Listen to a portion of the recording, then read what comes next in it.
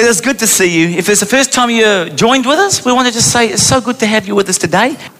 Folks, today we're going to continue in the third part of our series. We're doing a series on reasons for belief. Now, as Kimberly alluded to, we have 4 kids, our youngest is 20, and they've all been through university. And the conversation at university at some stage is going to come around to this. Hi, my name's, say, Bob. And he's going to come up to your son or your daughter and say, hi, my name's Bob, and I'm an atheist. And these are the reasons why I'm an atheist. 1, 2, 3, 4, 5. Actually, I gave you 10. If you were here for the very beginning, these are the 10 reasons why I'm an atheist. Now, Joshua, tell me, did you say you're a Christian? Yeah? Tell me now, why are you a Christian? And many people at that stage seize up and they reach back to rather unusual answers like, well, I just believe. Jesus loves me, this I know, so the Bible tells me so. And the guy, to be honest, hasn't really been equipped in his Sunday school years or youth years or even times at church to answer in a credible manner why you are a Christian. In a way that doesn't invoke straight away the Bible, because some people think the Bible is a book of fairy tales. Have anybody met people that feel that way? Anybody met people? Yeah. So the Bible says in 1 Peter 3:15, always be ready to give a reason. That's us. That's a command. It's pretty strong. Always be ready to give a reason for the hope that lies within, and do so with gentleness and respect. The reason is the word apologia, or that's where we get the word apologetics from. So for those of you who just joined us today, I'm going to briefly, for the first couple of minutes, talk about a little bit so far what we've seen. We started off saying, before we can even talk or have a conversation with our non-Christian friends at work or at school, people say, well, how can I even know anything at all? Remember? People talked about truth. Does it even exist? So far we looked at, I'm just summarizing very quickly some of the weeks that have gone before, just 2 weeks. Number 1, we've seen so far that truth about reality is knowable. Foundation. You can't start anywhere until the person you're talking to understands that. And also, with that the opposite of true is false. Remember, we spent a whole session on that. Very important. That's what we looked at, the very base platform. And then last week, we looked at 3 facts providing evidence for the existence of God. And we looked at, firstly, that there was a beginning. Christian parent, if you haven't got your head around that by now, you need to be able to grapple with that. There was a beginning. And there was a cause. Somebody or something caused this universe and this world and all this incredible life. And so we saw from the cosmological argument that we know that God is self-existent, He's timeless. Because something caused this stuff before it even happened. He created time, space, and matter. And we looked at that. In the beginning, God created, and we looked at that. And He's outside of time. He must be to make it. In other words, He's without limits, that He's infinite. And we saw last week that He's unimaginably powerful. Unimaginably. Since He created the entire universe out of nothing. And science agrees. Incredible power. And by the way, that was a personal God because He chose to convert a state of nothingness into time, space, material universe. And by the way, an impersonal force has no ability to make a choice. So a great question to ask your friends who wonder about God's existence is this. If there is no God, why is there something rather than nothing? Christian, do not spend all the time defending. Put the burden of proof back on them. They have some crazy beliefs. Some of them believe that all this came from nothing. Well, we are going to attribute that to a God, as we saw. What are they attributed to? You need to put the burden of proof back on them rather than being on the back foot all of the time, answering questions. So, all of us have got to answer that question. If there is a God, if there's no God, why is there something rather than nothing? That's a very good question. We all have to answer. So we can either answer it with two options. Either no one created everything and something out of nothing. No one. Or someone. Or something created something out of nothing. Which view is more reasonable? Nothing created something? No. Because even Julie Andrews in The Sound of Music says, nothing comes from nothing, and nothing ever could. Julie Andrews knows that. So, then we looked at the second reason that pointed to God. There is incredible complex design, complexity, virtually everywhere in the universe. And therefore, where there is a design, we looked at buildings, we looked at computers, we looked at microbiology, we looked at genetics. Where there's design, there is a designer.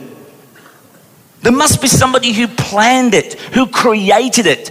Complex design does not arise from nothing. It doesn't just happen.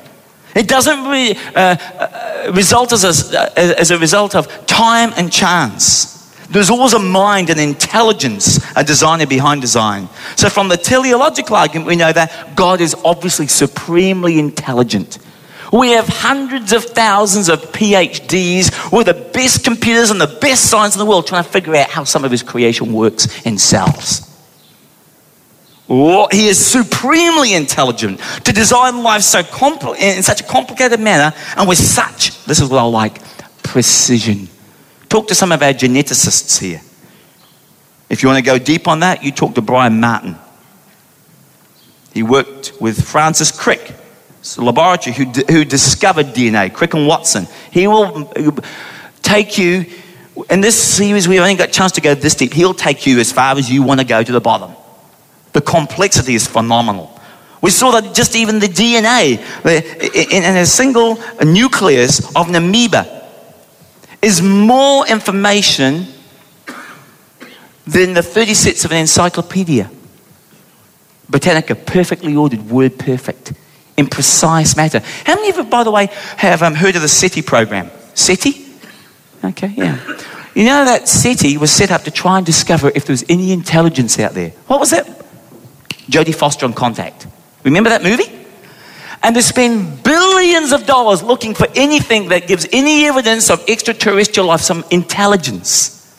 And they start to get excited when they get the prime numbers 1, 2, 3, 5, all the way up. I go, an intelligent mind must be behind that. If you just get a few prime numbers getting strung together, how much more in the cell of a DNA, which is perfectly ordered for hundreds of thousands of letters put perfectly together. Let's move on. We saw that this God was supremely purposeful since he designed so many forms of life to live in a specific ordered environment. Now, then we saw very quickly the universal moral law. There must be a universal moral lawmaker. I'm just quickly recapping. And when we say that a moral law exists, we mean that all people are impressed with a fundamental sense of right and wrong. Now, we're not talking about what people do. We're talking about what people sense and feel.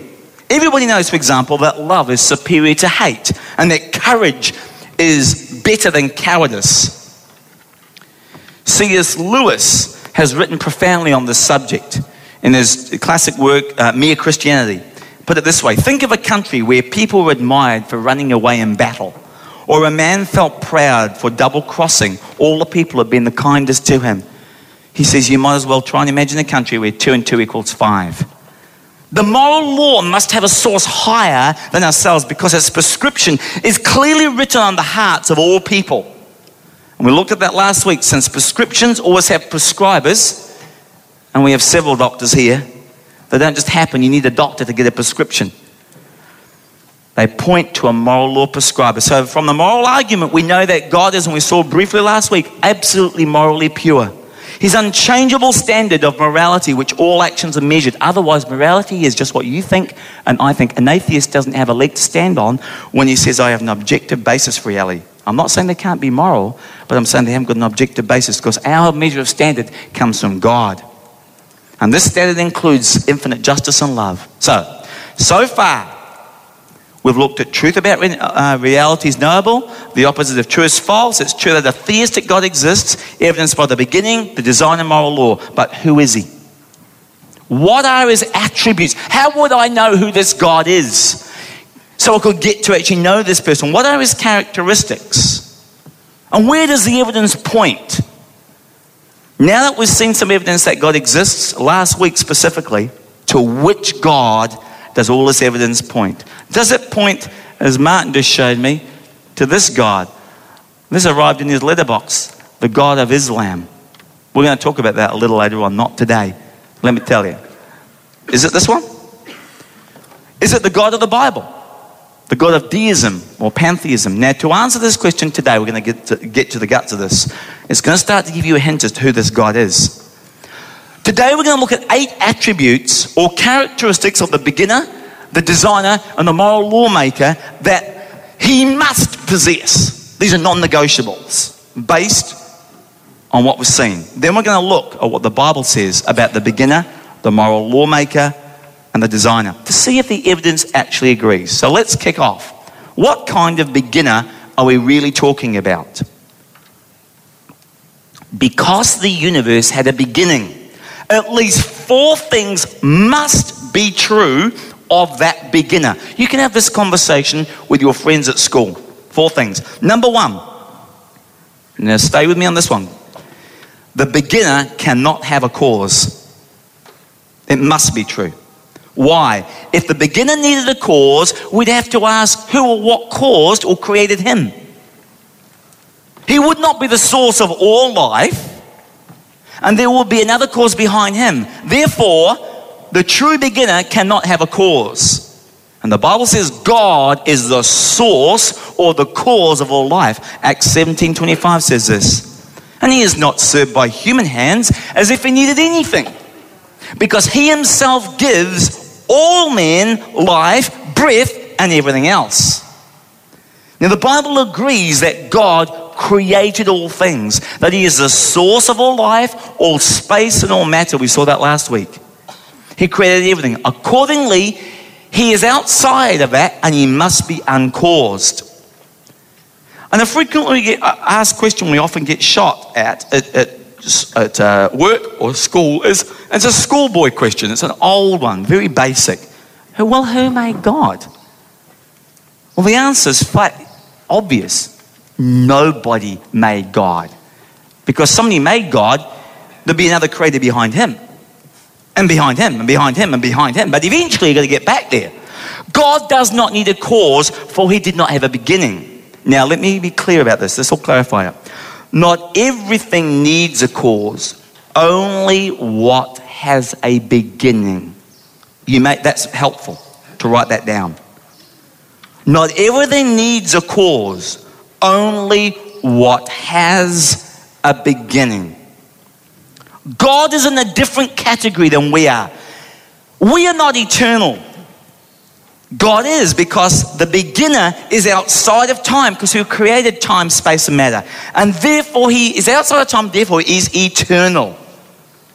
In the same way that God and humans have some points of similarity, but in many ways, comparing God to a human is like comparing a spear of broccoli to a dog. It's a different category. Both are alive, but they are not the same. They're in different categories. Now, when a person asks who made God and they're making a category mistake. In the same way, the spear of broccoli and a dog you can't compare the two. One is a vegetable, the other one's a mammal. Broccoli is not conscious. A dog is. A dog has feelings, can make sounds, and can relate to people. Broccoli can't. Broccoli can't learn. A dog can. Although I'm sure some parents keep telling the kids, keep in this, you'll be smart. They aren't in the same category. So one of the attributes of a beginner is this. No one made God. He wasn't created because he's outside of time. He is uncreated. That's one of the key characteristics. Second, what kind of beginner? He must be outside of time. He must be eternal. Because time was created with the universe. All of the physicists today, including Stephen Hawking, will tell you that. The beginner who created time must have existed before time began, right? This means the beginner existed and does exist in a different dimension. We call that dimension, here it is, eternity. When somebody talks about a different dimension, don't feel uncomfortable about it. That's okay. God lives in eternity, which is outside of time, space, and matter. Eternity has no past, it has no present, and it has no future. That's why the Bible says Jesus Christ is the same yesterday, today, and forever. He's outside of all of that. It's outside of time, that beginner. Now, notice, interestingly, what the Bible has to say and how it agrees with the beginner being outside of time, which is what the physicists tell us. Psalm 90 verse 2 says this: before the mountains were born, or you brought forth the earth and the world, from everlasting to everlasting, you are God. Outside of time. Psalm 93 clearly says this: your throne was established long ago, for you are from all eternity. Isaiah 26:4, trust in the Lord forever, for the Lord is the rock eternal. Before time began. Here's another couple. The Bible agrees that the beginner is outside of time, that he's eternal. Jeremiah 10:10. But the Lord is the true God. He is the living God, the eternal King. That's one of his attributes. He's eternal. He's not created. 1 Corinthians 2:7. No, we speak God's secret wisdom, a wisdom that has been hidden and that God destined for our glory before time began. Just what the physicists say. So the beginner, the Bible describes, is outside of time. He is clearly, one of his attributes, the second attribute, is that he is eternal. The third kind attribute that this kind of beginner must have is he must have great power. We've seen evidence that the beginner must have imaginably great power last week. How could anyone? I mean, we have enough trouble creating a vegetable garden. Let alone the universe. You know, I was walking up Mount Wellington yesterday. I thought, whoa, that's a lot of dirt went from out there somewhere. I thought, whoa. I mean, it is staggering, the power. How could anybody create galaxies or our sun? Moon and planets. How about the other scale? Atoms. Do you know the power of splitting uranium? Whoa. It is gargantuan, mind-blowing, far beyond what we can possibly fathom. A beginner, like that we looked at last week, must have power at the very highest level. Must have. The word that we use for that in a church is omnipotence. He has all power. Omnipotent. He's got all the potency. Which means a beginner must be all powerful. That will be one of his attributes. The Bible ascribes this type of power to the beginner that we've looked at. Notice this, Isaiah 40:26. Lift up your eyes and look to the heavens. Who created all of these? Who brings out the starry hosts one by one and calls each of them by name? God is a God of unbelievable detail.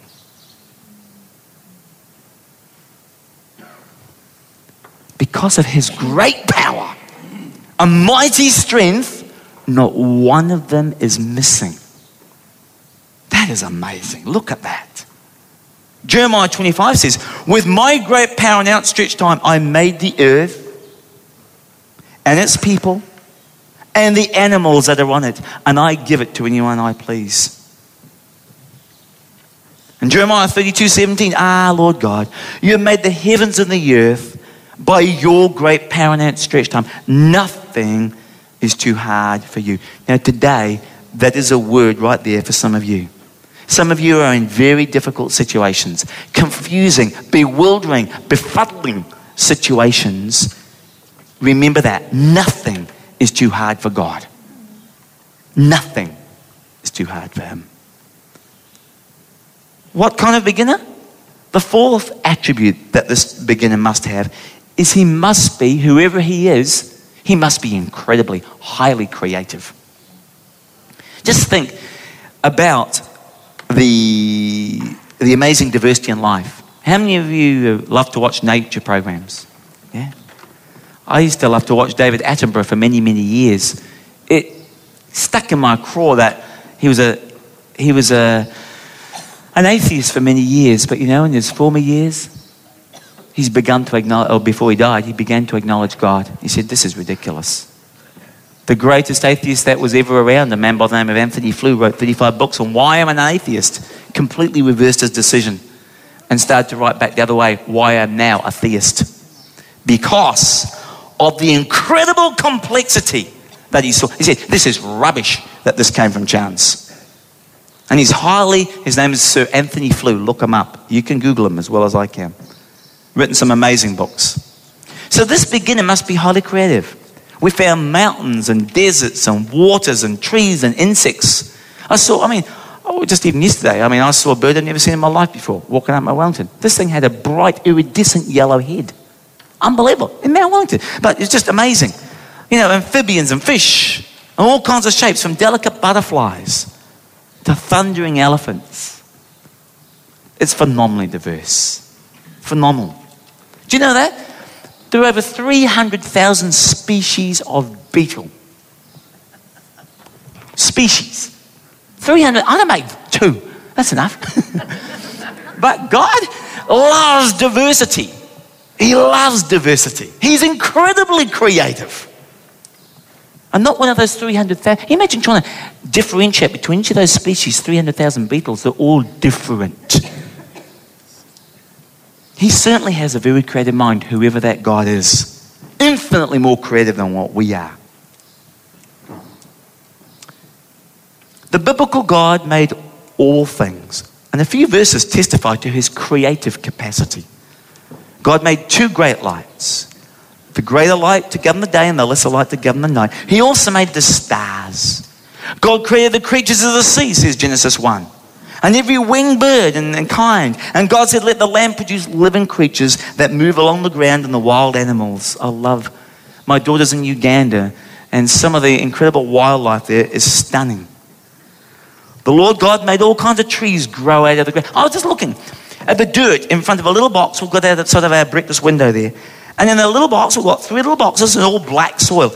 And out of some of these things that actually Desmond gave me, these little things that look identical, all of a sudden one bursts up with absolutely assaulting colour that's iridescent red. And right next to it is amazing yellows, which are just, not just yellow, it's yelling yellow, beautiful, all out of the sun.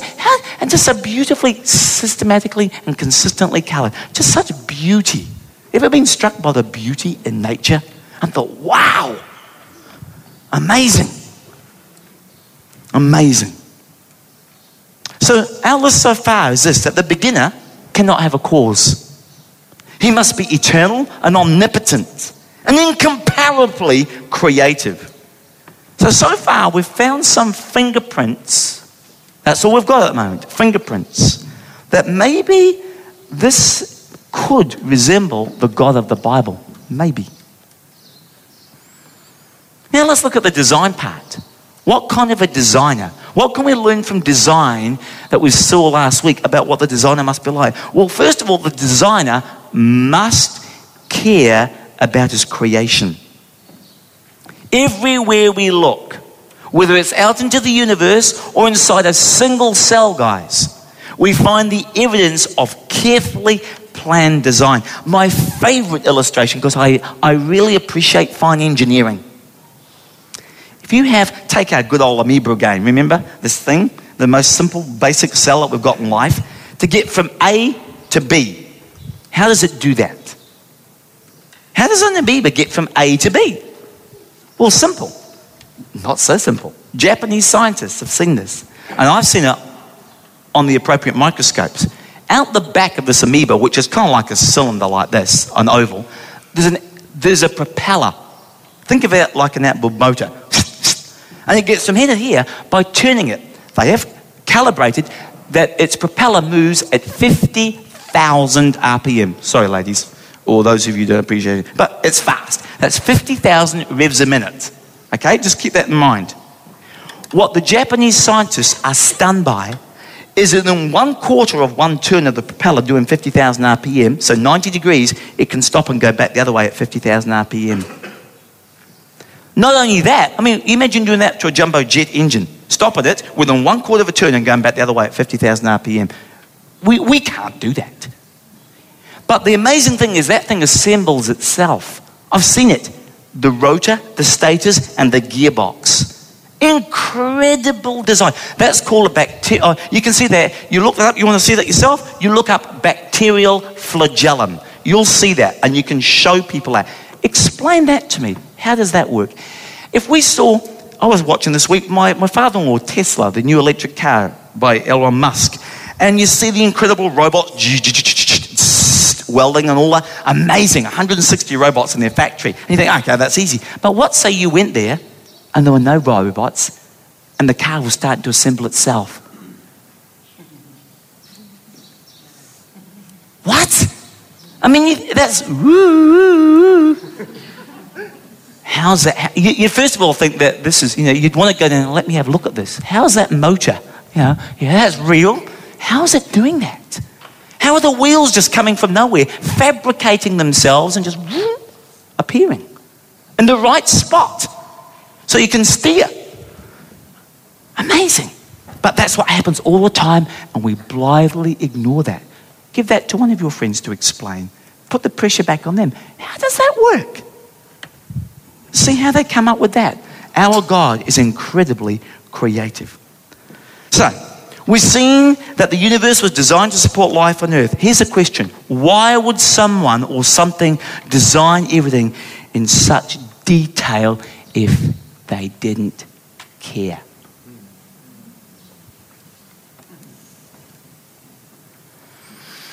I mean, it's like, I can tell Kevin cares because when he comes to my place, the dishwasher is stacked precisely. He takes care. Even the forks and the knives go up the right way around. They're not just all thrown in. And I can tell somebody personal took care of my dishwasher. It's an evidence of personal care. Same for God.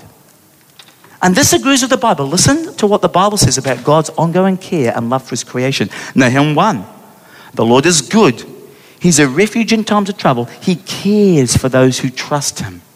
1 Peter 5:7, a good verse for some of you today again. Cast all your care on him, for he cares for you. And we all know John 3:16, for God so loved the world that he gave his only son, that whosoever believes him will not perish, but have everlasting life. And here's a great one, Romans 5:8. God demonstrates, notice the initiative here, his own love for us in this, what while we were yet sinners, Christ died for us. Here's another one. God is good. A refuge in times of trouble. He cares for those who trust in him. I've already said that. I've duplicated myself here. So what kind of designer? Attribute number 6. Whoever this designer is, he must be incredibly intelligent. More intelligent than anybody or anything that we can imagine. Notice what the Bible says, Psalm 147:5. Great is our Lord and mighty in power. His understanding has no limits. That's clearly declared. Lord, you know everyone's heart. Who else does? Who's got the processing power to keep track of everybody's thoughts? Not even the NSA can do that. And the thoughts of the heart. He must be supremely intelligent. Nothing is hidden from God's sight. Everything is uncovered and laid bare before the eyes of him to whom we must give an account. That verse there is a word to some of you today. You've been living your lives one way, forgetting that you will, it is as real as steel, stand before a God and give an account for every idle word and every deed that we've done. There is nothing that escapes his attention. He doesn't forget like we do. He knows everything, 1 John 3:20 says. He knows everything. The designer cares and he's supremely intelligent. And those scriptures strengthen potentially a match for the God of the Bible. We've found more of the designer's fingerprints. Now, a common question that I hear, oh, yeah. But given enough time, given enough chance, surely that could have produced life in the universe. Anybody heard that? Not many. Oh, some, okay. So the answer to that is this. Time and chance do not produce complex design, as we saw last week, or life. Chance is nothing. Chance is not intelligent. Chance is random. Randomness does not produce meaning.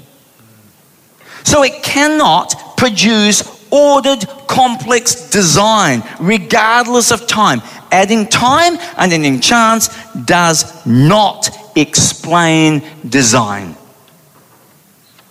For example, suppose you came with me and we went in a little Cessna aircraft, and there we had 3 buckets of confetti, red, white, and blue.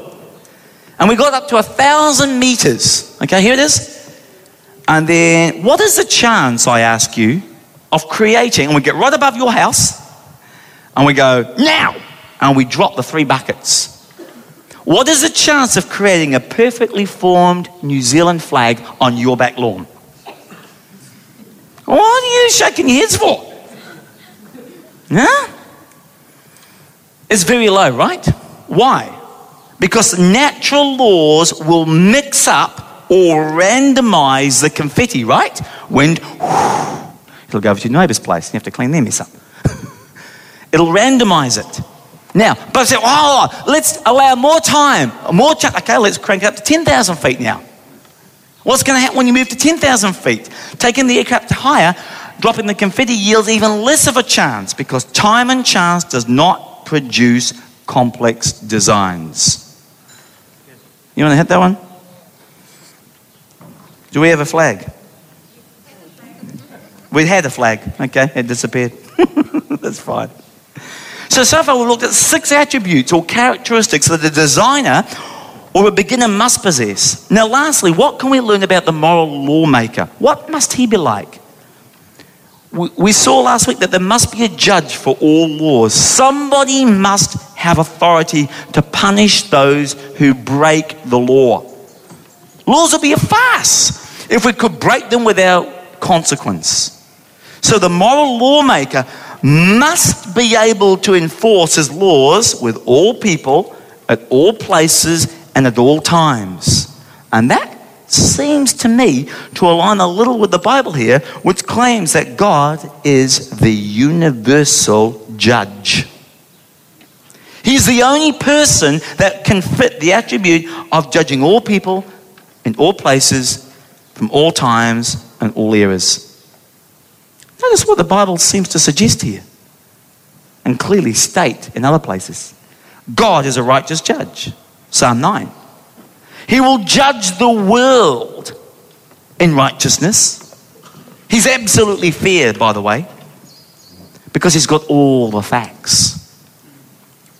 He will govern the people with justice. Jesus, I was speaking of Jesus, Acts 10. Jesus is the one whom God appointed as judge, now look at this, of the living and the dead. Huh? Come on. Hosea 9:9, God will remember their wickedness and punish. That's one of the great hopes of Christians. You see, because not everybody gets punished appropriately here for the things they did. Some get off scot-free. Some rip people blind and go to their graves happy people. We have to have the full justice, and God is the one that can give that. You are Lord at the same time, so there's punishment, judgment, punishment, and reward. Part of a proper justice system. Oh Lord, you are loving. Surely you will reward each person according to what he's done.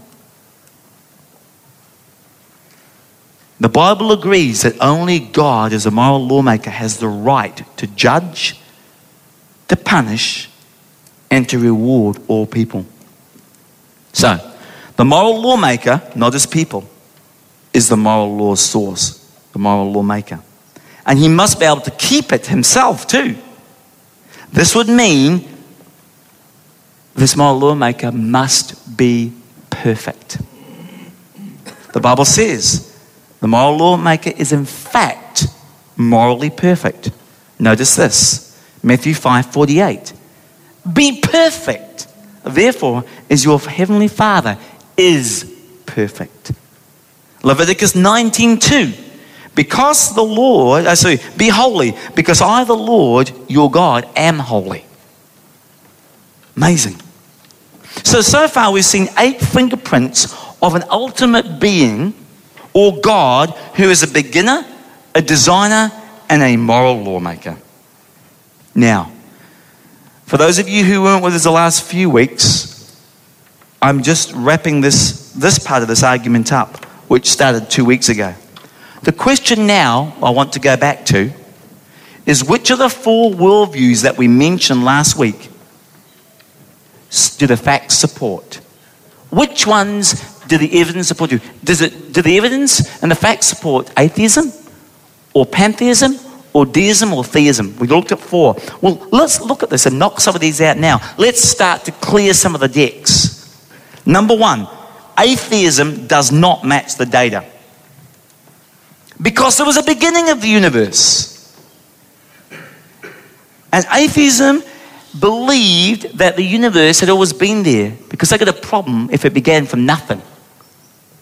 So their premise there at the beginning of the universe, that it's always been here, is false. False. And they think that nothing caused the universe, it just happened. False. What about the design of the universe? They say there's no mind out there. That's false, because only intelligence can create complex design. You're going to get complex, you look at drug manufacturing. That's this drug, you know. Time and chance cannot cause complex design. And the moral law, their reaction to it being violated at their expense, shows they truly do believe that you shouldn't steal my stuff. Or you shouldn't punch me in the face. Some atheists say they believe there's no moral law, but their reaction to it being violated at their expense shows they truly do believe it. So if somebody steals from them, boy, they are upset. Atheism cannot explain the beginning of the universe, the design found throughout the universe, and the existence of a moral law. It checks that out. So the facts do not point to atheism. Pantheism. Well, that doesn't match the facts either. Pantheists believe there is no difference between God and nature. Now, friends, the painter is not the painting. There's a big difference. The intelligence is with the painter. And Paul warns about this. He says they've begun to worship the creation rather than the creator. So God is the creator and we are his creation. We are not God. God is God and you are not. And as we've seen, the world had a beginning. And so did all life. So how can people who had a beginning become the one who never began? Doesn't make sense, right? On the moral law, here's what some well-known pantheists have said. Good and evil are one and the same. Swami Vivekananda. And here's another one. There's no difference between the devil and the divine. There's Bhagwan Sri Ranchi. He's crackers. Pantheists also believe that they can, by enlightenment, become God. But God has always known he was God. And anyone who suddenly realizes, hey, I'm God, is not God. So the facts do not point to pantheism. How about deism? Just about there. Deists agree. There's a beginner, a designer, and a moral lawmaker. But once he created everything, they say he left the universe on its own and he's no longer involved. Now, we're going to see, even starting next week, that this view is fatally flawed. Because here's the deal. If God exists, statement on this, if God exists, miracles are possible. Fair logic. If God can do a miracle in creating the world out of nothing, then nothing is off the table. I mean, what's that compared to creating the universe? To be fair and consistently logical. No difficulty in smaller miracles. So the facts don't point to deism either. But what about this thing called theism? Theism maintains that there is one God who created the universe. And so far, out of those four views, theism is the best match for the facts. Does that seem to fit the facts that we've looked at around the beginner, around the designer, and a moral lawmaker? So looking at the question we started with, which God? Which of the four contradictory worldviews have the facts supported? What does the evidence point to? I want to suggest to you it could be theism here. We need to summarize this now and put the pieces together that we've discovered so far. Our jigsaw shows this. Truth exists and it can be known. Remember, any denial of truth presupposes truth, so the existence of truth is inescapable. Because as I say, there is no truth, they're saying that's true. Remember, any denial of truth presupposes truth. And while we can't know all truth absolutely due to our human limitations, we can know many truths to a high degree of certainty, i.e. what the courts call beyond reasonable doubt. Father, today, I thank you that you brought people here that are searching in the depths of their heart for you.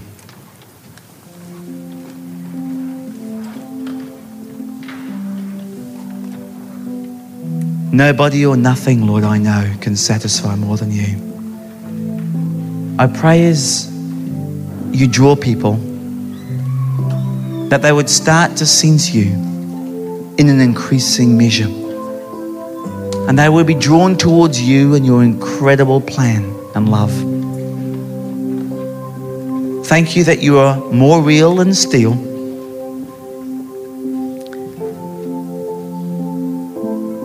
And that you've loved us before the world began.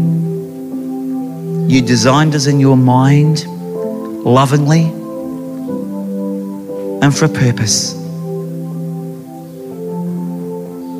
Holy Spirit, speak to people, Lord. Father, your word says that when you search for me with all of your heart, then we will find you. Thank you for drawing people today. Thank you for challenging people. Thank you for straightening out our thinking, Lord.